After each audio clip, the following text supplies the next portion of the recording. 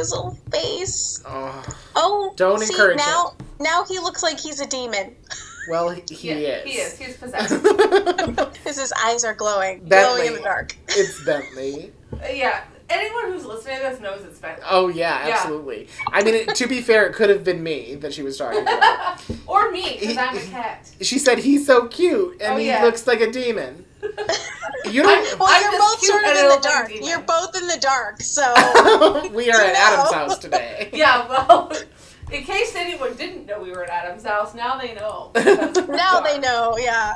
This is Roxana Bell, everybody. Welcome.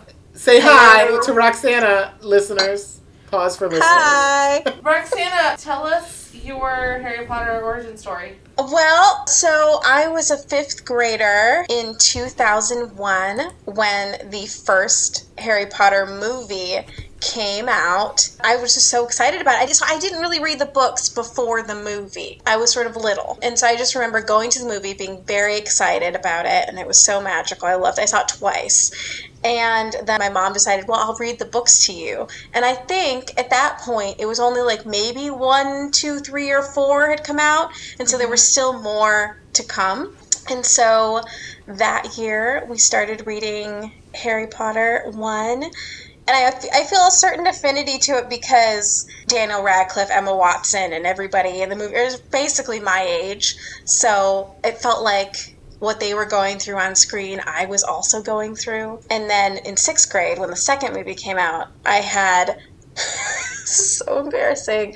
I had Daniel Radcliffe everywhere in my room, obsessed. And I had my dad worked for Scholastic at that time, so I had every like movie poster, and like I had this little rip-off calendar. Every single day was a picture of like Harry Potter or like something from the movie.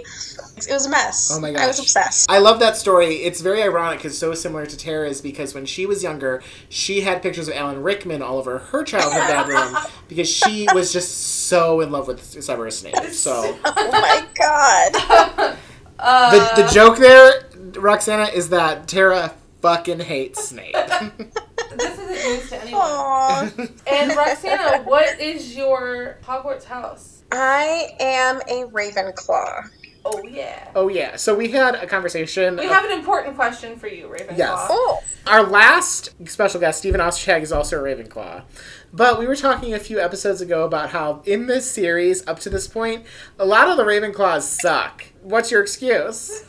I think it's because they're so book smart that then they just hold that over everybody who's not book smart. So they just very like, well... Stephen Ostertag had a very similar answer, actually. I mean, people could say, what's your excuse to Slytherin? I'm like, we really are fucking horrible. It was, the second book where we were really realizing, why are Ravenclaws not very nice? Penelope Clearwater, Gilderoy Lockhart, Quirrell was a Ravenclaw. Yeah, all of our Ravenclaw friends are cool. And, like, this book, we do have a lot more Cho Chang. Mm-hmm. We have more Moaning Myrtle, who I consider to be an amazing Ravenclaw. She's present right now in these chapters. And then there's also my absolute Quinn, Sybil Trelawney. Also Ravenclaw. Yeah. So yeah, But I think it's just the lording the smarts over everybody. It's just so funny because that Hermione isn't a Ravenclaw because she's so smart. We've discussed a lot about how the trio seem to replicate the other 3 houses a lot. But throughout this series, how it really cements that they are Gryffindors because of some really brave and courageous moments that they have. What are you doing? Are you playing with your singing monsters? That's true. What are you doing, Tara? Look at her. What is that? It's her fucking game. She's literally playing a game right now. She's like, I can't even be bothered. I can't be bothered with this fucking podcast. I'm not interested in participating. This is what she does. She gets bored, and then she'll take... I'm not actually bored. I actually... not really paying attention to the game. I'm collecting money from my monsters. She plays this game or she takes pictures of my cats. That's what she does.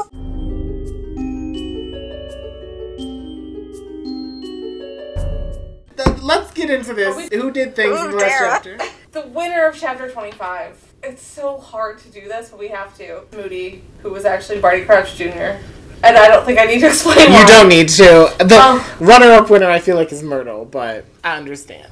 Yeah, I mean, I think if there's a secondary winner in the chapter, it's definitely Myrtle. The loser of the chapter, just because nothing about what he says or does or anything makes sense, is Snape. Also because it's her childhood crush, and she can't help. It makes her very sad, but she has to make Snape lose another chapter. I fucking hate him. We talked a lot about, in the last episode, just about how out of character he kind of seemed in some points. And also, Snape, he sucks. Drinking game, Roxana. Every time Tara says, fuck that guy or Snape sucks. Although he's not really present in this chapter, so fortunately you might live. This is the reason why we've never played this drinking game before, because, well, we don't want to die. Well, depending on the day. Yeah, that's true. Usually we don't want to die while we're recording the podcast. It's usually a good time. That would be hell of an episode, though. Who would edit and publish it, though? That's the question. Nobody, because we'd all be dead. So, I have a thing that Roxana sent me. She did. She wrote a chapter summary for us, so I'm going to read it. I've not looked at it at all. Oh boy. Here we go. Chapter 26. The Second Task. After being saved from Snape's wrath the previous night by Professor Moody, Harry recounts the events of the last evening to Hermione and Ron during Charms class. Professor Flitwick flies across the room, and it seems to be utter mayhem as students attempt the banishing charm. Harry, Ron, and Hermione all have different theories on why Crouch was searching through Snape's office, and they speculate on Dumbledore's reasons for giving Snape a second chance at Hogwarts. After class, Harry sends a letter to Sirius recounting what he had witnessed the night before.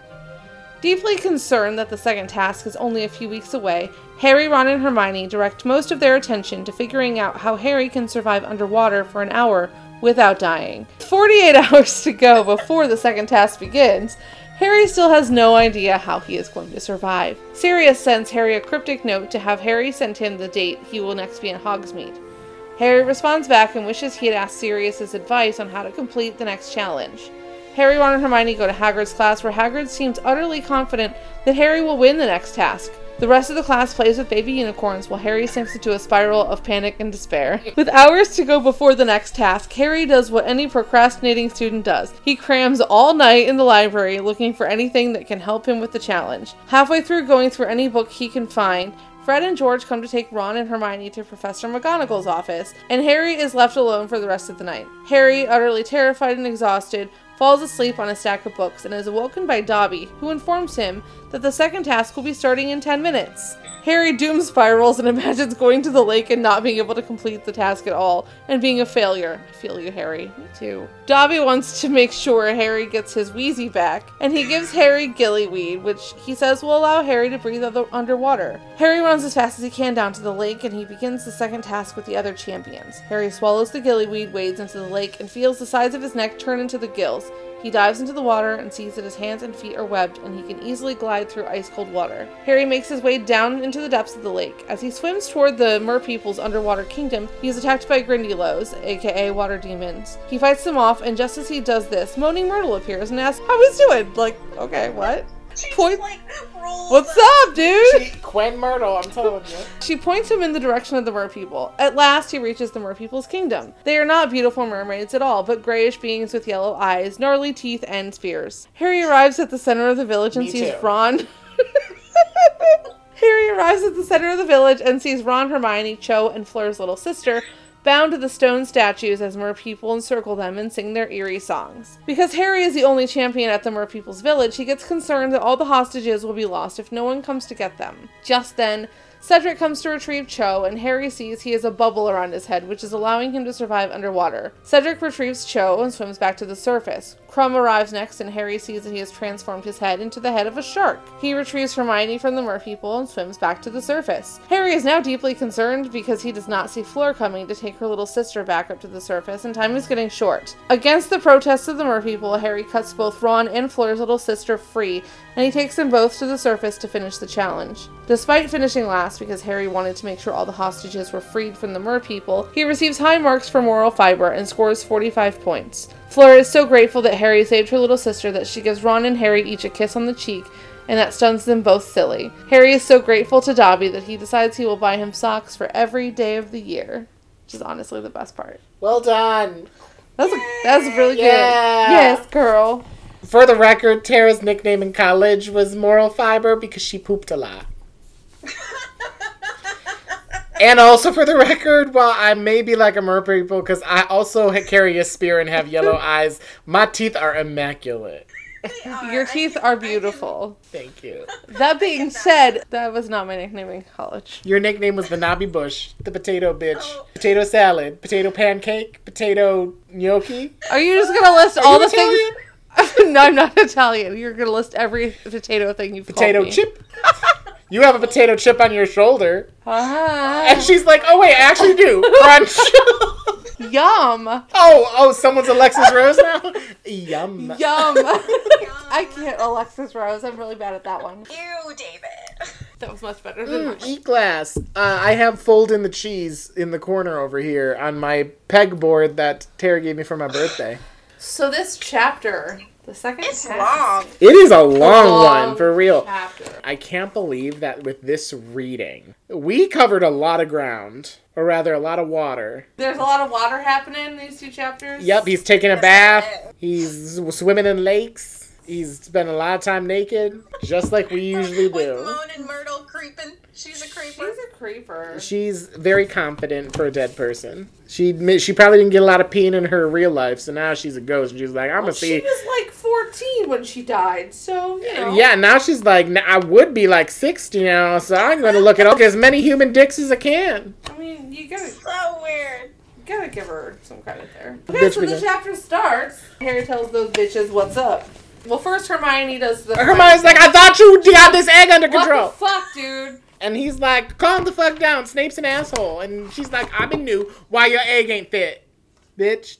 That's an exact quote. The thing that they immediately jump to conclusions about is Snape being the questionable one instead of Crouch, who is the one who was in his office. That's the strange thing that they saw on the map, not that it was in Snape's office per se. So I think that's a little bit strange, but Snape is at their forefront because... Well, and Harry also learned that night that not only was Crouch searching Snape's office, but Moody has also searched his office. That's kind of suspicious. Like, why does everyone want to fucking search his office? What's up, Snape? They do make a sort of a foreshadowing point, I think, because I think it's Hermione, like, almost comes to Snape's defense. She's like, but, like, we know that he wasn't trying to kill you, like, last time. And so there may be a reason why he's still here. And I was like, ooh, foreshadow. That's Yeah. true. We talked a little bit about that, too, in the last episode, in terms of how weird the last chapter ends. Kind of knowing that Snape isn't trying to actually kill Harry, but he's being a dick. He tells all of this very important information to Moody, who is actually helping him out a lot. You know, he's come after Malfoy, and now he's come after Snape in a very forward way, and saying, like, wow, first thing that comes out of your mind is it must have been Harry Potter. Obsessed much? Yeah. I bet Snape also had pictures of Harry Potter all around his childhood bedroom, Roxana. He probably did. I think that it's important to keep Snape in the forefront anyway throughout this whole series because, yeah, the first book, it's like, oh, actually, he was trying to save Harry. That doesn't necessarily mean he's a good guy. Everyone else seems to be like, yeah, but actually Snape tried to save your life, Harry. He was a good guy. And Harry will not let that go, which is fair. I think it's very fair. You know, that he is actually not 100% like, yeah, it's time to trust Snape now. I trust that guy totally now. Like, he's never going to be like that. Totally. We know eventually Snape's story, but I think the fact that he's continually just mean and nasty is also part of the reason why Harry is like, Well, I don't yeah, trust this dude, because he's just so off-putting, and he doesn't have to be that way, and he's an adult. He chooses to be a dick. You know? That is so similar to what we said previously, That because is a fact. the moment that happens in this book where I even had said, like, there's no coming back from this, is the moment in Potions where there's a little duel and one of the Goonies of Draco gets hit and then Hermione gets hit and her teeth start growing. The way that Snape handles that is just so Is the worst. unforgivable. I know. That's what he's choosing. Yeah. He's choosing to be a negative person. Because he's a dick. But anyway, yeah, so they talk about that. Drink, Roxana. Oh, yes. Me too. I'm a drink, too. I did this with the sheer goal of getting myself drunk. You know what I was about to say? I was about to say, Tara's like, I'm a dick. Shut up, girl. Is that what you do at home when you're like, I had a tough day, I need to get drunk? You're like, time to play the Snape's a dick game. Yeah, all I have to do was look at one of the books. Snape's a dick. I'm gonna write down. Snape's a dick, and Dumbledore withholds information. That's it. That's the series. That's it. That's all of Harry Potter. You don't need to know any more. Well, I think we're done here. Yeah. We finished the podcast. And guys, it's been a great run of Basic Snitches. Yeah. They go to class and there are unicorns. The baby unicorns. Oh. I I love that Hagrid's like disappointed that they're not like nasty creatures. That's like my favorite. He's like, what the fuck? Yeah. He's just like, this is boring. I know, but the kids love the baby. Like, I was like, okay. It's like puppies. You're just like, oh, I like that. It's also a very welcome change from those fucking lobster bitches. No one misses the lobster bitches. But I do appreciate Hagrid at least adhering to the curriculum and maybe even a little bit of the rude awakening from like Dumbledore, even bringing him in and being like, maybe you need to like Maybe you should calm chill. shit down, Yeah. maybe we need to move on to the next creature, so on and so forth. So I do appreciate that about Hagrid. And hey, Hagrid is back. We like that part. We do like Professor Grubbly Plank. We feel like she's pretty fucking solid, but she's no Hagrid. So we have that class in which Hagrid is like, Harry, you're gonna fucking win. And Harry's like, oh shit. Yeah, Harry's like, sure, Jan. I ain't got no plans. And then they go to Flitwick's class. Alongside a lot of this, there's all the conversation about like how we can make things happen. You know, Ron has the idea of using Accio again to get, I'm assuming like a snorkel. Yeah, an aqualung sounds like Yeah, a... what is that? I don't even know what that is. Is that like Aqualung UK, was a band like from the 90s, I think. Maybe the author, Was a really big Aqualung fan. right? They talk about that. I just love how Hermione's like, people gonna notice that. The other thing that they bring up too is partial transfiguration, which is interesting because what Krum ends up using has been mentioned or recommended 2 times now. Sirius recommends what Krum ends up doing with the dragon and kind of like hypnotizing him. Mm-hmm. And then here, I think it was Hermione recommends like the partial transfiguration. Yeah. Or the human transfiguration and not being like a strong enough thing or something that they don't know yet. Well, yeah, and that's because what they're Krum like, does. oh, we don't start that till 6th year. I think it's interesting that, like, they're mentioning these things that Krum ends up doing. I don't think it's of any real significance. I wish it kind of was. There's definitely at least, like, some similar thoughts in between all of the champions. I mean, as we learn here in the depth to what their research is, clearly there's not a lot of options that they could take with this. Harry's also the youngest one, so he hasn't had the opportunity. Like Krum, even though transformation is not great, he sort of would have had that training, you know, that they don't he's have. still successful. It's not even about Harry being young as far as his capabilities. It's that they literally have not studied that kind of Right. magic at all. Exactly, There's no yeah. frame of reference for him. It's not like they can have this conversation and Hermione can be like, well, Professor McGonagall mentioned for like 16 seconds during our 2nd year of transfiguration about this. They're constantly researching, trying to figure out the solution to what the egg clue was. I think at one point the author says he should have started the egg clues earlier. Maybe it was like Harry's subconscious. And at that point, I literally wrote down, no shit!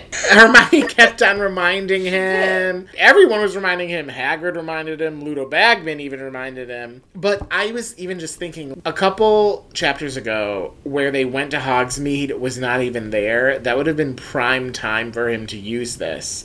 And I'm always trying to think of, like, okay, how could things have been maybe restructured in favor of Harry? What is the purpose of that actual chapter? And I think really it's, like, the Hagrid storyline, at the very least. And then also bringing up some of the things in the background that are still brewing. The things about, what's the deal with Crouch? Oh, Crouch is Right. sick. He's being followed by goblins. Oh, also, guess what?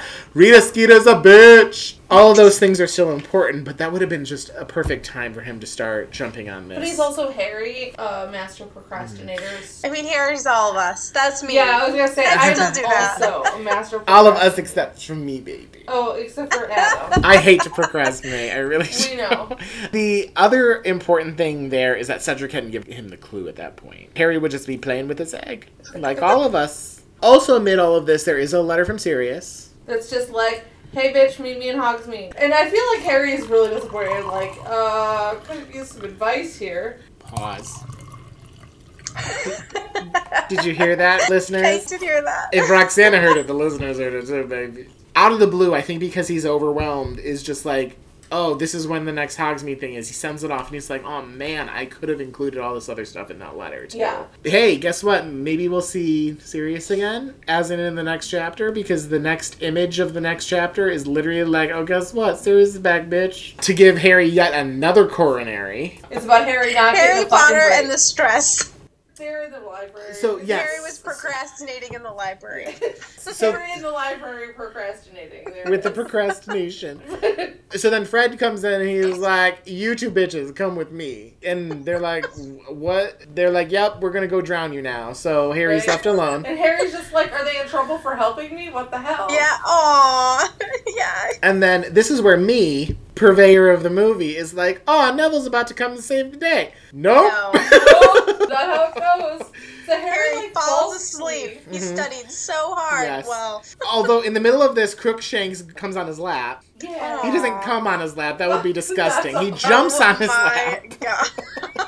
And at first I was going to be Harry. like, oh, Crookshanks so cute. And then all Harry does is stand up and Crookshanks has a tantrum. And I was like, whoa! Crookshanks, don't be such a bitch. He's a cat. That's what all the cats do. No, they I don't. know, it was a Mine very does. cat thing to do. My cat is like, the fuck are you Like, doing? meow. I was like, wow, Crookshanks is rude. But I don't know, maybe my cats are just polite. One of them is not. But I have raised them correctly. Bentley is still a teenager. After that Jesus, moment, man. this is where the chapter becomes a little bit like chaotic for me because I'm like, time is a ticking. You can almost it is hear that. nuts. After the Crookshanks moment, he's like, I need to go back to the library.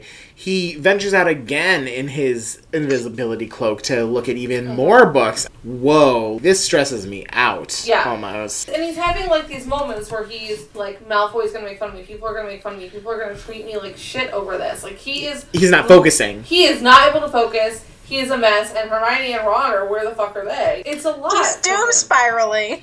It's That was totally. perfect wording. Yeah. Doom spiraling. There is a clear shift in the text, too, where you can tell, like, it went from him, like, consciously thinking about this to, oh, now he fell asleep. Like, you can actually tell. Yeah. And then, boom! He wakes up, and it's Dobby. Dobby is there. Dobby's like, hello, bitch. I'm back. He's like, you got things to do. Wake up, bitch! I got some weed for you. I got something for you. Start toking on this, and you'll turn into a mermaid. Gotta go. Got the kitchens a-calling. The fact that he, like, runs down to the lake, and the way that this series has made this campus out to be gigantic, I'm like, It's like... how is he not dead exhausted? Well, he is, but Yeah. the whole time he's but now running. he has to fucking swim. He is for an sprinting hour. down to that thing, and it's like Chariots of Fire is playing. Da na na na na na. Yeah. And it's like slow motion. The movie missed out on that, okay? So many missed opportunities in this movie. His legs are like jelly, and his heart is pounding by the time he gets down there. Percy Weasley has the gall to be like, where have you been? Excuse me, you are not your mother. Sit the fuck down. Percy. Like, and then he's just like, really? I just went through all that, and now there's Percy here. Yeah. This is some shit. Even Bagman No, is the like, other people, Percy, calm are it. not happy to see him either. No one wants to see Percy. No one wants to see Percy. Harry. They're all like, what the fuck? Yeah. Right? And yeah. Maxine Oh, yeah. and Karkaroff Maxine. are just like, ugh. I feel like Maxime and Karkaroff are like college students who are like, it's 9:15, my professor isn't here yet, I can leave now, right? Yeah, seriously. And they're like, God damn it, it's like 9:14 and there she comes. You're like, no! So then that bell whistles. The three other bitches, I was going to say fall into the lake. They just fall into the lake. They dive into the lake. Meanwhile, Harry over here is Virginia Woolfing it up, walking into the lake to his death. This is very dramatic. That's what he should have done if he didn't get the gillyweed. He's like, well, time to die. Just Oh my god. walks into the lake. And if Harry has not had those thoughts at least 15 times in the last 4 years, Seriously. And that's what He he had does. those thoughts like in the Poor last child. 2 hours when he was freaking poor, out. poor child. But, like, even when you think of times of, like, when he goes to fight Quirrell or the Basilisk, he, like, walks into it. So it's very Virginia Woolf. Harry Potter is Virginia Woolf. It is canon.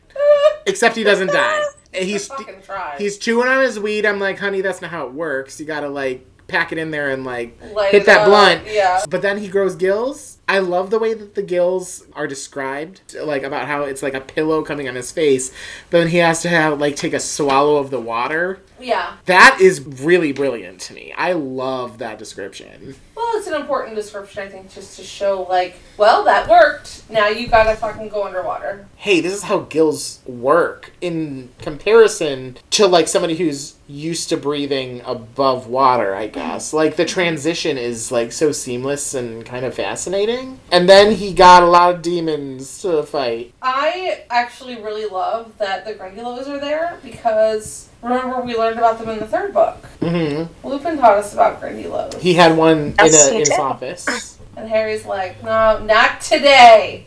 Not today, bitches. He Arya Starks all over those fucking Grindylows. And then he runs into Myrtle. I do not understand your references. What, by Game of Thrones? I'm not a Game of Thrones bitch. Too bloody. Yeah, I haven't watched it either. I think you'd like it. Too bloody. Like Rock said, Myrtle comes up, and I'm like, wow, Myrtle can go into the water as a ghost. I know, she just, like, rolls up and is like, hey. She whispers in his ear, hey, it's me, show me your dick. And then he does, and she's God. like, oh, it's over there, thank you. Yeah, And, she's like, like, keep smacks him on the butt. Keep going that way. You'll find him. She just, like, rolls up. It's, like, so funny. Imagine if that happened in the movie. That would be hilarious. They should have done that movie. Seriously speaking of everything that should have happened in the movie. The rest of this book. Yes. He continues on, and then he comes across an underwater settlement. Kingdom. And when I read this originally, and we'll get more into this in the movie, because I think I changed my tune once we watched the movie, I was like, what the fuck? There's a whole village? Why didn't we get to see that? And it turns out that we kind of do. But What was that? and I love that. The fact that it is very all-encompassing. There's a giant statue in the middle, and then everybody is kind of chained to it by these, like, seaweed vines. There's one fucking merperson with a Grindylow as a pet. What are they supposed to have as pets, I suppose? Demon cats. Do they live underwater? They probably could. My cats are superhuman. They're super cat. Super, you know what I mean. Yeah. Then he sees everyone just hanging out there. Unconscious. It's described. Yeah, it's super creepy, eh? It's creepy. They're not hanging there. They're bobbing. They're bobbing and Yeah, bobbing they're like a just, fucking bobblehead. like, I think it's interesting that they don't make it difficult for him to get to his friends. Because he expects it, and I kind of expect it. So. But maybe that's just because it was like a huge trial to even get under the water and like find it. And so they were like, okay, we'll make it easier because they already did all this stuff to like get down there. At this point, we're realizing that the mermaids are not necessarily bad. The situation makes it feel like the mer people are antagonists in this whole thing, and they're not. They're being helpful in creating the task. And they won't give Harry their spears to help him cut people loose, but they're not hurting him. I think you're both right. Like Roxana said, there were a lot of steps to this one. And Tara, you actually said something about this a few episodes ago, where each of these tasks is designed to challenge the champions in a different way. So, like, the first one is really thinking on your feet. Whereas this one, you're given a clue, but you have to first unlock the clue, you have to decipher what it means. Once you decipher what it means, you have to figure out, without knowing what is going to be taken from you. Mm-hmm. You have to just figure out, okay, this time I'm going to breathe underwater for an hour. They have all these challenges then they have to get through underwater, whether it's Grindylows, the mer people, any other sea creature, the me. I did not make an appearance, even though they are swimming around my house. I feel like you're like, I ain't dealing with this shit. You clearly share that house with mermaids. They have a kingdom. They shared that house with me. And you were like, I ain't dealing with this shit. I'm gonna go over here. I was like, I will allow this, but you better not get up in my bullshit. And if you do, you better bring me gin. We've already established Giant Squid drinks gin. Okay? So unlike Adam, who drinks everything. Unlike Adam, who also drinks gin. Yes, exactly. Nothing like Adam at all, except everything like Adam. Adam will drink all the things. Giant Squid is like gin only. Exactly like Adam. He only drinks gin. He has one giant eye. He has 8 hands. He's very slimy. Oh my god. He is giant. The giant squid. Period. Then, like, the challenge of how are they going to, like, free their person? Mm-hmm. Things that also cause them to kind of think quickly and on their feet. Right, because he realizes he can't use his wand, even though he does use it to kind of threaten the mer people to, like, fucking leave him alone while he's trying to free more than Ron. So he just finds the rock, cuts Ron free. And then he's like, no one's here. And then Cedric comes. And Cedric's like, I got Cho, bye. Cedric is like... I know! He's like, I came prepared. I brought a knife. I'm I'm sure that he didn't come to the conclusion that Cho would be taken from him either. I think that Cedric just in general was like, a knife might be a good plan. I'll take that. Mm-hmm. Then Victor comes along finally as a very ugly shark man. I'm glad that Harry is still there to be like, please don't rip Hermione in half. Please use this rock. Take this rock, shark man, and chop this up. As Hermione floats up, Hermione comes back to life for a brief minute, and she's like, oh wow, the French person didn't show up to fight, what a shock, because Hermione hates French people, as we've learned from this book. She's not terribly kind to the French people. No, she is not. I mean, in this case, she's kind of... right? I mean, not really, because... Fleur got detained by the Gradillos. Thank you. Yeah, so Harry's still there. Yeah, he's waiting. He's like, French bitch, where the fuck you at? So then he frees Gabrielle anyway. And he's like, mer people, get the fuck out of my way. I got this taken care of. And he takes them both. And Harry's like, oh my god, I got no gills no more. Yeah, Harry basically almost drowns, saving them. But he survives because the series is about him. Because timing. They get back on shore. This is the part of the chapter that I get really frustrated with. Ron starts it. They're fucking in the water. And Ron's like... They're fucking in the water? I missed that part. No, but they're in the water still. And Ron's like trying to call him out for being heroic. Why'd you bring this bitch? Call him out for being a good person. The hero moments are Harry's downfall in the next book. Here in this moment, think about the last 24 hours Harry had. He's like, I gotta fucking figure this out. Fallen asleep in the library. My friends are not with me. I don't know what's going on. Woken up to run down to do this task. He has had literally no time to comprehend anything. He gets woken up by Dobby being like, yeah, Ron has been kidnapped by these mer people. So Harry doesn't even have time to come to the conclusion that this is not a serious thing. And Fleur, or I'm sorry, not Fleur, because I think Fleur is in the same mindset of Harry. Crumb and Cedric are both like, got this, getting out. They're getting it, but they woke up that morning, they realized that those people are not around, and they went to go save them. They've had time to kind of like think about it and come to the conclusion. And he'd been procrastinating. He's been procrastinating, and his brain is not there. Like, his mind is not in that place. It's been get up and go and crazy shit. Why wouldn't he think that his friends are in danger? He literally was like, but this little girl is here. Not only did Harry and Fleur think this, but Percy thought it too. Percy is a mess. Ron even is just like, I wasn't gonna die.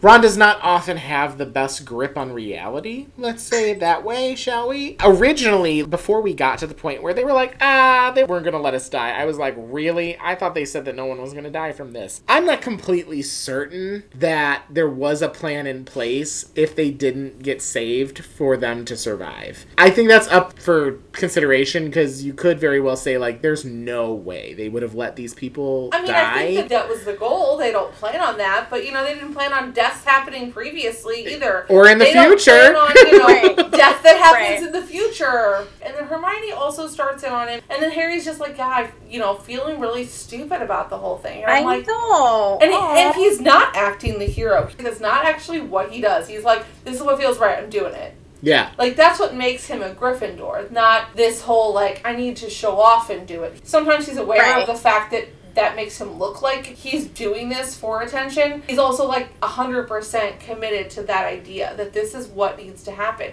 It sounds like it's creepy as fuck. Mm-hmm. It's creepy as fuck in the movie. Another thought, based on who they chose, and considering that this happens, like, not right after, but fairly after, especially in the book, if you're reading it straight through, it really is like, Yule Ball, second task. For the most part, everyone who was the person's date gets chosen. Cho gets chosen, Hermione. Yeah. Let's be honest, Ron was Harry's date. Well.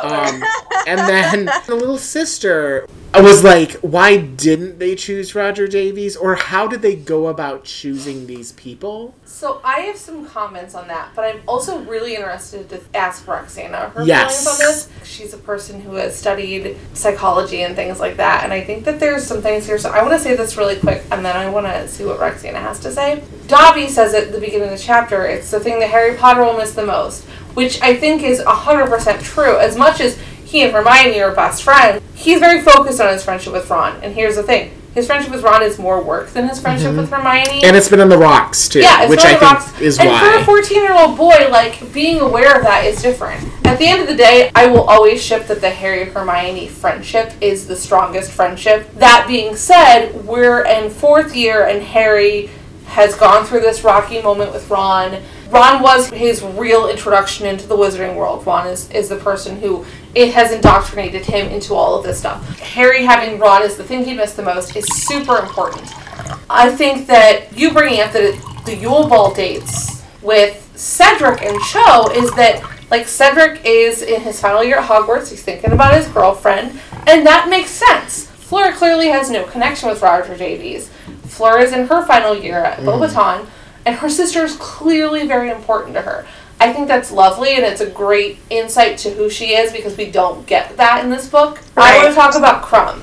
I think it's so sad that Hermione is the person that means the most to him. I think I agree. Because look at his life as being this international important Quidditch player, and here is a person who saw him as not a Quidditch player, just a person she enjoyed being around because he was interested in her, not her interested in him.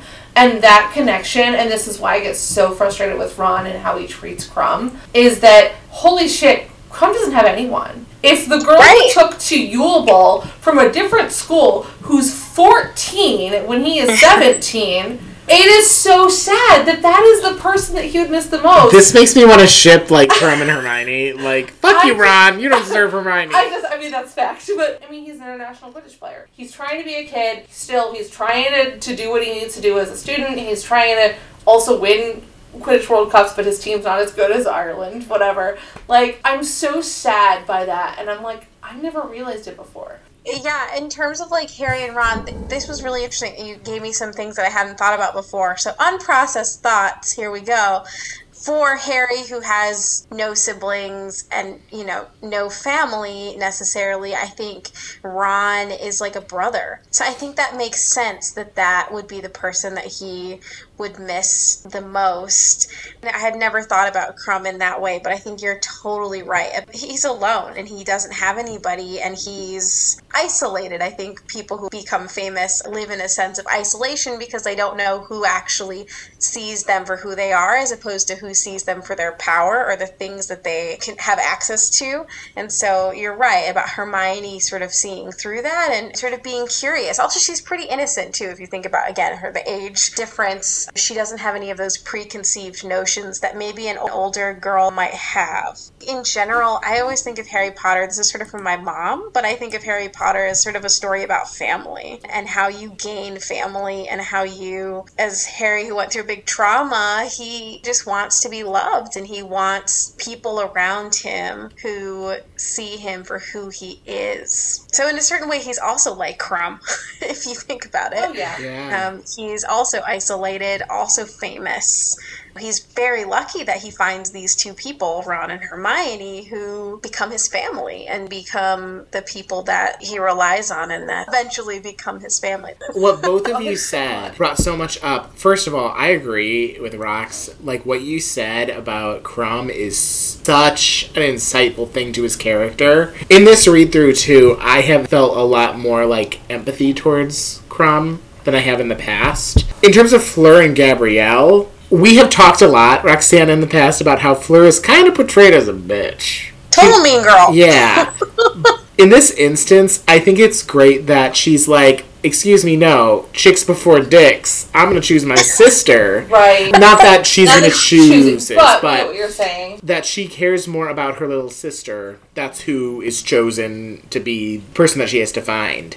And even, like, her reaction at the end is really nice. And what I'm thinking about that is, because we had said a little earlier in this conversation about how she seemed to have taken this threat seriously, like Harry. Yeah. Her little sister is a helpless little girl in her mind. She has to protect her. And again, this is giving us a beautiful insight to who Fleur really is, because Fleur is badass as fuck in the 6th and 7th books. We don't really get that yet.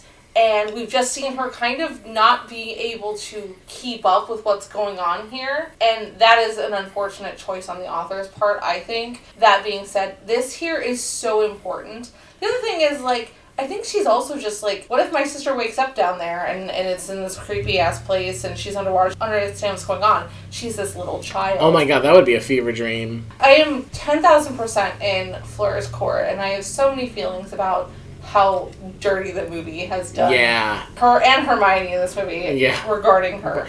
Again, it's almost like the woman is perceived as, like, weak, but when you really look into it, it's like, it shows a lot more strength to Fleur than we've seen previously. Speaking of Fleur being done dirty, so the one that I think I struggle with the most is Cedric, because we know Cedric... Yes, because we don't necessarily know if Cho and Cedric are quote-unquote dating or anything. I almost feel like we know Cedric is a man of substance. He's a gentleman. It would have been nice to see someone else down there that is like a good friend or something along the lines of Harry, I think, because him asking Cho out was just like a very recent thing. It's almost along the same lines as Krum asking Hermione, I think. Okay. So I'm more disappointed at that choice. I really follow that, and I wonder if, not to like reiterate what I had said before, but I think that that's where the author, if the author actually made sense when they made decisions, was going with that idea, was that we just had the Yule Ball. Maybe Cedric and Cho were in this place where they were like becoming something. Okay, so I married my high school sweetheart, and I would say that my senior year, like preparing for prom or whatever, or even homecoming, was like, that is the person in my life, you know, right now. And that's a couple of months of just being like, I'm dating this guy who's like my world. And the other thing is, like, the professors are the ones that are probably choosing these people. Maybe at the Yule Ball they were just like, they were making out all over each other.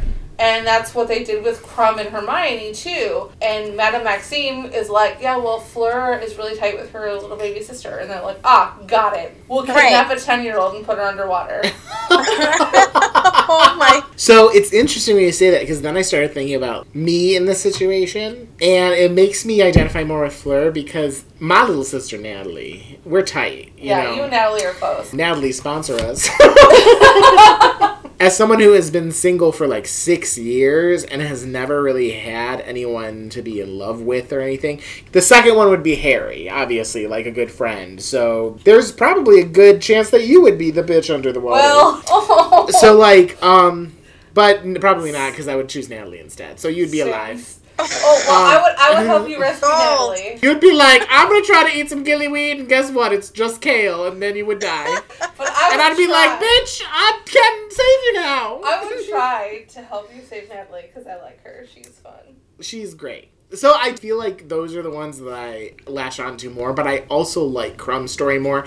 I think Krum's story is a little bit more realistic. For me, anyways. Not saying that I'm a famous athlete or anything, because I'm far from it. If he has not had that sort of connection with somebody, I understand that. I think that's why Cedric's, to me, feels the least authentic, maybe. Not saying that it's not, you know? Yeah. Maybe that's just the only explanation I can come up with. And I'm sorry, the whole fucking world knows that Ron Weasley is the most important person in the world to Harry. Oh, I thought you were going to say, Ron thinks the whole fucking world thinks that he's the most important person to everybody. There's also that. So, at the end of the chapter, to wrap things up a little bit, everybody lives. Hooray! Yay! Pomfrey is there to once again be like, what the fuck? Come on! Yeah. Roxana, do you have anything else to say on this chapter?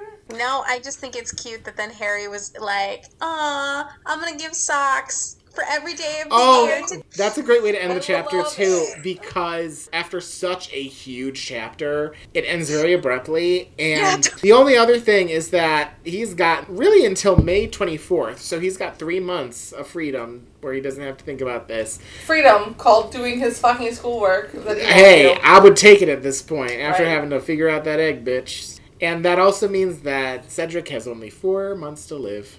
Oh. Fuck, marry, kill.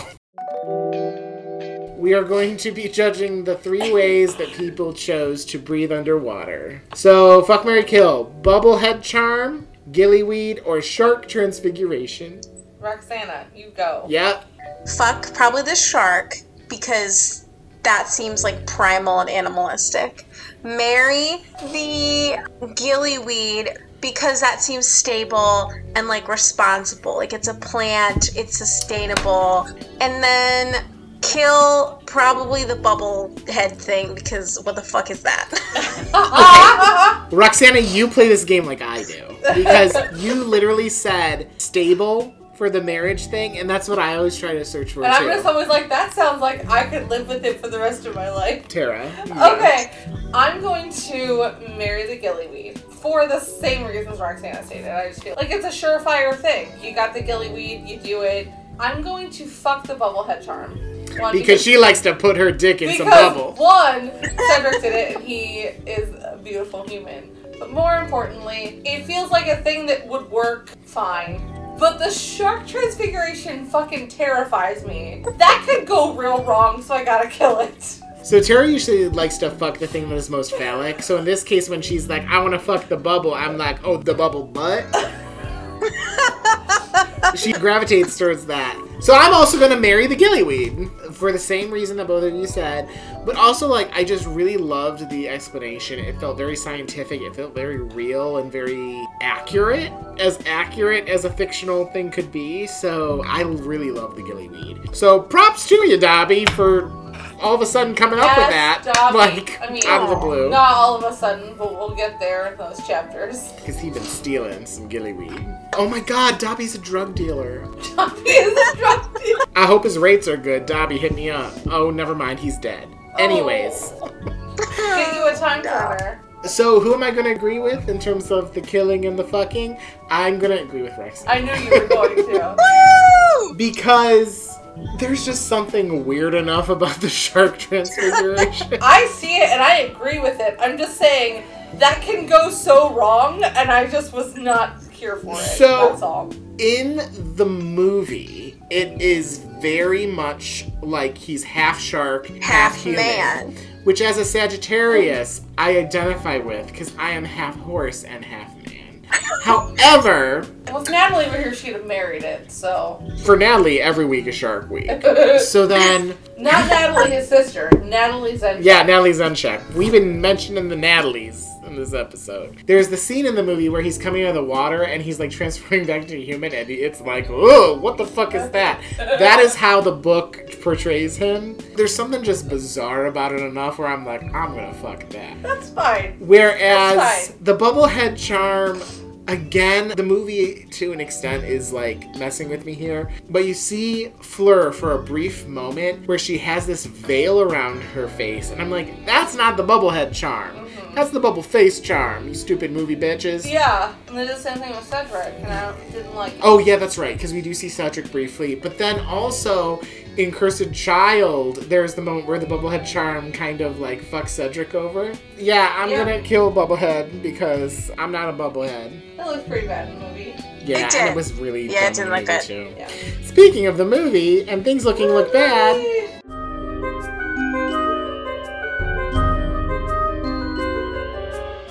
like I said earlier, I expected Neville come in and save the day. Neville does not come in and save the day in the book.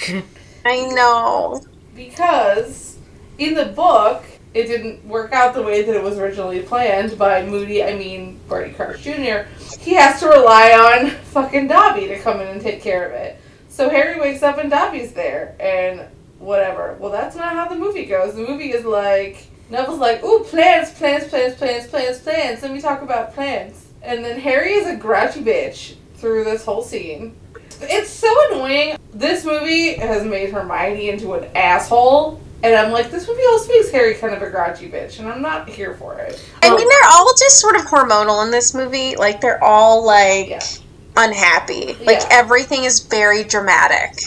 So we use Neville instead of Dobby, which is interesting because as we finish this read, we will learn fake Moody / Barty Crouch, his original plan was for Neville to be the one to tell Harry about Gillyweed. And Harry never bothers to ask Neville about Gillyweed. And so then he has to stage this fake conversation with McGonagall about Gillyweed because he knows Dobby is going to hear him, and Dobby is the one that takes him to Gillyweed. That's how the book works. So it's kind of interesting that they chose to give Neville that arc in the movie because that was Barty Crouch's original plan. Again, Neville's arc in this is him being by the water when they're having their little like fight where it's like, Yeah. I'm not an owl. Neville loves to dance with ladies. Neville knows what gillyweed is. Yeah. His parents? Fuck his parents. Yeah. Neville's got this beautiful arc through the whole goddamn series, but do we talk about it in this movie? We do not. Nope. Then Harry gets down there, and he gets down there on time. Doesn't run. He's wearing his fucking outfit. Yeah, his like strongman outfit. It's, The leotard motherfucker. And then Moody's Yep. like, put that in your mouth, which is like, whoa, yikes. Yeah, Moody, we were talking about dicks a few chapters ago. And he's We're like talking smacking A him. few chapters ago, we're talking about dicks all the time. Well, yes, but mostly in Weighing of the Wands, where everyone was showing their, beef stick. Constantly, he's like smacking him on the back, and then he That's because pushes he's him like, in the put water. that in your mouth, but they haven't even like fucking rung the bell yet or whatever. So when he puts that in his mouth, he won't be able to breathe. That's very rude. When I put my thing in people's mouth, they ain't able to breathe either. Just kidding. It's been 6 my years. God. Somebody love me, please. So he like shoves Harry in the water after everyone beautifully dives in. Everyone else just looks so like graceful and shit. Mhm. And Harry just like falls in the water. He's like, ah! He falls in the water, but then he's like, oh, really? I got gills now. And he does a backflip out of the water. And Right? And meanwhile, Neville's not paying attention. He's like, I killed Harry Potter. And then you see 10-year-old Dean and Seamus. Like, those Oh, yeah. fuckers look like children, like babies still. Little babies. A couple things with this scene, and in terms of like how they staged it. In the book, obviously, Harry goes to, kill himself by drowning by walking into the lake. In the movie, I love Virginia Woolf, exactly. In the movie, they constructed this like platform in the middle of the lake with these towers, which is very bizarre to me. Like, why even do that in the first place? Other than, Magic. get them closer to where the solution is or whatever. So that's kind of weird. But then once they get underwater, I personally think it looks amazing. It looks so good. The gills, the webbed feet, everything underwater. So creepy. It's so good. They did a good job with it. Absolutely. And I had even said when we were watching it, I was really disappointed when I was reading because there's a whole village underwater. Yeah. However, when you get close to where the mermaids are, there are structures underneath the water that are like arches and it almost looks like sunken ruins and stuff. I think it looks pretty cool. Not only does it look cool, I think that's more realistic. There would be algae all over these things. Like, it would not just be like a fucking, suburban city underneath the water. There would be some of that decay. It makes sense for it to be more moss covered and algae covered and everything. The fact that we don't get that giant statue of merperson either, is fine because I think that the way that they're kind of suspended there in the water also makes more sense. It's more scientific, I think, than the book kind of portrays. Like there's the moment where Crumb comes in as a shark. In the book, it talks about how, he was just kind of, gnashing at the seaweed or whatever. But in the movie, he just kind of comes in and swipes it because she's kind of bobbing. And I like that. It feels a little bit more realistic to me, maybe. I like some of those choices. Also, Tara touched on this a little bit previously about how Harry's not allowed to use his wand. In the movie, he is able to use his wand. Yeah. Which I do sort of like a little bit more. I mean, it's not how it's written, so it is what it is. But at the very least, he is able to use his wand. And I think somebody else uses their wand, too. Cedric does, doesn't he? In the movie, yeah. Instead of using a knife. But then also, when the two victims, hostages, whatever. Hostages, victims. People who are fucking in some kind of trance. The sitting ducks are floating up to the surface. That's when the Grindylows then come after Harry after the fact. And his gills go away, and it's almost like he's kind of starting to, go down a little bit, like he's about to drown. And then he uses his wand because he can use his speech again, which is more along the lines of the book, which is not something that happened in the book, which seems more like a realistic thing for the book. Yeah. I like it, though. I like the way he, shoots himself out of the wand. That's sort of cinematic, and that makes sense, because it's a movie. Guess so. That's true. I think I'm always noticing things, too, that are more cinematic and are more compelling for an audience to see, versus some things that aren't as interesting for that. In this case, I do like some of the choices that the movie took. They make a little bit more sense to me, I guess. But, I mean, to Tara's point earlier, he was not able to use his wand because he couldn't say incantations under the gillyweed. Underwater, yeah. So after he is out of the water, Fleur is like, oh my god, thank you for saving Gabrielle. And then she's like, well, in the book she says this too, but she's like, Ron helped, and Ron did not help whatsoever. Ron didn't do shit. He was an asshole in the book. He was like sitting there in a trance. Yeah. In the book he was like... In the book he was like, Harry, why you gotta be a hero? Rude. And then he gets kissed by the Vila bitch, and he's like, yeah, I helped. And Hermione is an asshole in the movie. She's like, oh, Fleur couldn't get past the Grindylows. Oh, ha, ha, ha. Here's my blanket. I hate Fuck French you, Victor. people. I hate Hermione. Wait, she says, fuck you, Victor? I mean, she, like, ignores Victor. And Victor's the one who saved her. Yeah. Like, once Harry's there, she's like, fuck this guy. Harry's here. Oh my god, I didn't know. No wonder Victor is like, wait, what's going on with you two? Oh, poor Victor. Justice for Victor. Jesus Christ. Just like he just saved her, his only friend that we established, the only person who sees him for who he is. And She's like, but Harry's here. And he's like, oh, for fuck's sake. Oh my god. Caught the snitch at the World Cup and no one gives a shit. And then everybody's very loud. Everybody's celebrating and stuff. And Dumbledore's over it. So he's like, shut the fuck up. He puts his wand in his neck. And then he's like, Cedric won, but here's good. So he gets good points too. Also, we were watching and say it. Okay, so I noticed this. While that is happening, your eyes are kind of on Karkaroff in the background because he has a little tantrum when this is said. He's a creeper. Because technically, Victor was the second one out. Victor should be second place. Right. Victor ain't got his hands on nobody because he is very lonely, as we established. He is a good guy. Karkaroff has his hand on Neville's shoulder. If you watch the movie, you'd be like, why the fuck is Karkaroff's hand on Neville's shoulder? Oh, I need to go back and watch. It is so... I've never seen it. I've seen this movie millions of times. He's like, what? And I'm like, no, that's for real what's happening in this scene. It's weird as fuck. Then when Dumbledore kind of finishes the sentence, Karkaroff's like, fuck! And Neville goes off, but originally... He has his hand on Neville's shoulder, and we're like, this makes zero sense. Yeah, maybe that's the OTP we never knew that we needed. Karkaroff and Neville because we don't need it. But it exists, apparently, in the movie universe. It's just very strange. Yeah. And that's how the chapter ends. Yeah, well, sort of. They do kind of walk away, and then Barty Crouch is like, oh, hey, I'm here. Percy isn't here, thank God. Yeah, Percy's not in the movie. That being said, drinking game. Yes, but I know there's a drinking game for how much I fucking love Chris Rankin. That being said, what was this goddamn scene with Crouch? He's like, "Hey, Harry, I just wanted to chat with you, have this nice little moment," and it's a nice conversation. And we're like, "What the fuck it's like, is oh, this? hey, I haven't talked to you a lot, but I want to talk to you because I've heard your story so many times. I'm a big fan. Please sign my nipple." It's so like weird. Fanboying. Yeah.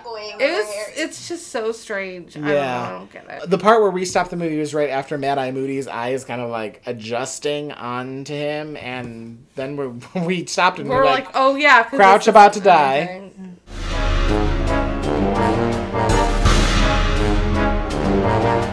And we got some points. I got points. Let's do this. Okay. I got a lot of positive points. I'm gonna go put the pies in. Oh, she's gonna go put the pies in. You know what that means. We're about to have some sexy time. Ooh. Plus 30 to Dobby, because if it weren't for Dobby, Harry would have been fucked. Yeah. He wouldn't be dead. He'd be sitting outside that lake and everyone would be laughing at him. So, good job, Dobby, for figuring things out, I guess. Plus 25 to Harry, because he has moral fiber. He can take some really good poops. Plus 15 to Myrtle, because Myrtle's there for some reason. And she's like, go that way. Go that way, bitch. I hope I get to see your dick later. What just happened in my kitchen? Are you sure? There's a lot of noise coming from my kitchen for heating up some pies. It's because drunk Tara is trying to manipulate plates. Plus 10 to Fleur, because... Just for displaying humanity. Bingo! I couldn't have said it better myself. Plus 5 for all 4 hostages, because they almost died. Even though they're like, oh, they wouldn't let us die. Sure, Jan, you were going to die. Oh, we didn't really mention this, but at the very end, too, Dumbledore does have this little thing where he's conversing with the mer people about like what happened underwater, and he's speaking merfolk, and I was like, that's hilarious. So I gave him 5 points for that. Then -5 from Percy, because who the fuck do you think you are? No. Where the fuck were you? Bitch, you're not in charge of this. Shut your fucking mouth. And then most importantly, +50 to myself, the giant squid, because all these humans be up in my house and I don't like it. And that's a lot to deal with. This ruined my goddamn day. It ruined it so much that you didn't even appear. I know! Like, I could have come out and been like, what the fuck is this? Why are you humans up in my living room? And then, but nope, I was like, I'm just gonna take a pill and sleep all day. Do your thing. I'll come back tomorrow. I know I'm probably gonna have a mess to clean up. I don't know if that registered on the microphone. Tara said, honestly, who could blame you? And she's right. No more humans in my living room. Thank you. That's for, like, real life and for my squid life. I do want to ask if we get some clarification on how points work for you specifically as the giant squid versus you not as the well, I already gave points to myself as recommended to by Tara. So yeah. There are, like, 10 points to Adam Bowers. And then there's also, at this point, I think I'm, like, top tier. I think you win. I'm, like, in the top 10. There's a lot of points for the giant squid. When I announce them at the end of the season, I will probably announce them separately. But let's be honest. It's just like Barty Crouch and Moody. We're the same person. So I'm me and he is she, me, and we are squids. And everybody is an egg. Especially you, Cuckoo Choo. Cuckoo Choo. I'm the walrus. No, you are the potato. What's happening next? What are we reading next week? Chapter 27, which I can't think Oh of. my god, it's like Sirius is back. And he's a dog and there's a dog in the picture. What is chapter 27 called, Roxana? Who knows? You have the book right there. Our books are in the living room. Padfoot returns? Yeah, I told you. Sirius It's about is back. Sirius. Chapter 27, it's about Sirius. See, I knew. It's a dog with a It's thing. a dog. Thing in the mouth. So yeah, Roxana, you have anything else you'd like to say? Thank you for having me on your podcast. Oh, This thank was you for delightful. being on our I enjoyed it podcast. So much. You're wonderful. Also, major credit because Roxana purchased the book and it arrived like 48 hours ago. Feels It like. arrived last Saturday. And she read this entire book up to this point, which, guys, that's a lot. It is. Are you on book 2 as far as listening? Or 3? No, I'm on book 3. Okay, so you're not. You weren't like in this book yet, so thank you No. for jumping in. I feel like a lot of our guests this year kind of snuck up on us because the whole world is just fucked. Yes. And when we were like, Roxana, are you going to be ready for this? You're like, wait, oh, what? Oh, nope, it's good. Never mind. I lied. I thought everything was terrible. But it isn't. Everything is terrible, What a but not surprise. as far as our recording goes. That is a lesson for life. You may think everything is terrible, but it's really not that bad. Seriously, and we have a lot of guests this season. We've gotten through 3 of our guests. We got 2 more. We've got 2, Maybe 3 more. Roxana, we're so glad that you could join us. I'm so glad I could join you, and I'm sad I can't see you in person. Hopefully sometime I soon. know, we Yes, miss you. sometime we soon can't wait for till we sure. can see you in person. No, they can give you lots of hugs when it's safe. So many hugs are fucking happening. I think the world's gonna be over me as soon as I'm allowed to hug them. Me too. I'm gonna just hug everybody and They're gonna be like, okay, get it out of your system now. Please stop. Thanks. yeah. You couldn't have said it better myself. Please do not touch me. I haven't tried to hug Adam because I know better. Which sucks because he's one of the few people I physically see. Tara just held up one of her hands to the camera, listeners, and she's missing 2 of them because I'm a Grindylow. And the giant squid. Thank you so much, Roxana. Anytime you want to come back, you let us know. Yes. You know, I there's will. more books coming. And next time in Yeah. person, too. Yes. Holy shit. We are in person by book 5, or fuck this world. I'm I leaving. hope so. Yeah. Where are you going to go? Maybe I'll do something in book 5 Jupiter. and then we can be in person and eat pie and be drunk. Oh, yeah. Oh, that sounds yeah. good. Also, by the way, Jupiter is a ball of gas. Good luck going there.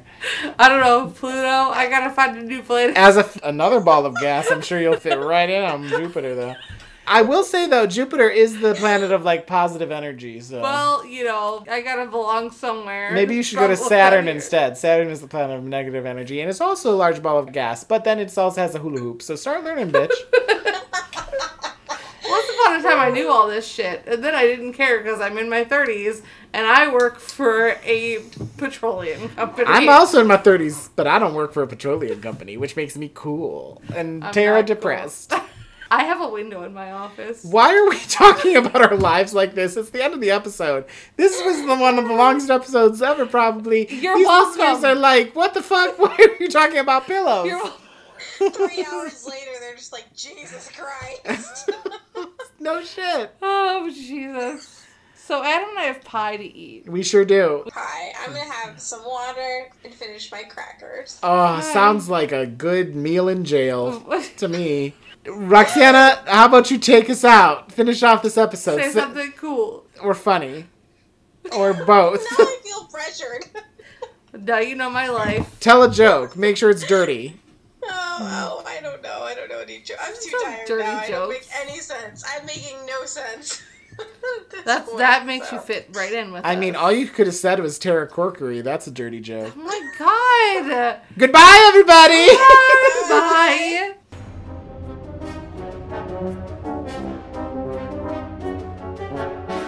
Basic Snitches is recorded and produced by Adam Bowers and Tara Corkery, edited by me, Adam Bowers. And published by me, Tara Corkery, and available wherever you listen to podcasts. Thank you for listening. Please review and rate us 5 stars on your app of choice, and be sure to share us to all of your other friends who love Harry Potter and getting drunk. Oh, don't forget to follow us on social media. Sometimes I update that. Basic Snitches on Instagram. Also, we have a Facebook page. And email us anything you want to, or specifically answers to our questions on our segments. BasicSnitches@gmail.com. But don't send us dick pics, please. That's nasty. But do send us liquor. Thanks. Yeah. Aloha Mora! Oh, now people can get into your house. They're a their toe, but they don't matter because now you're a water goblin. Bye. Bye.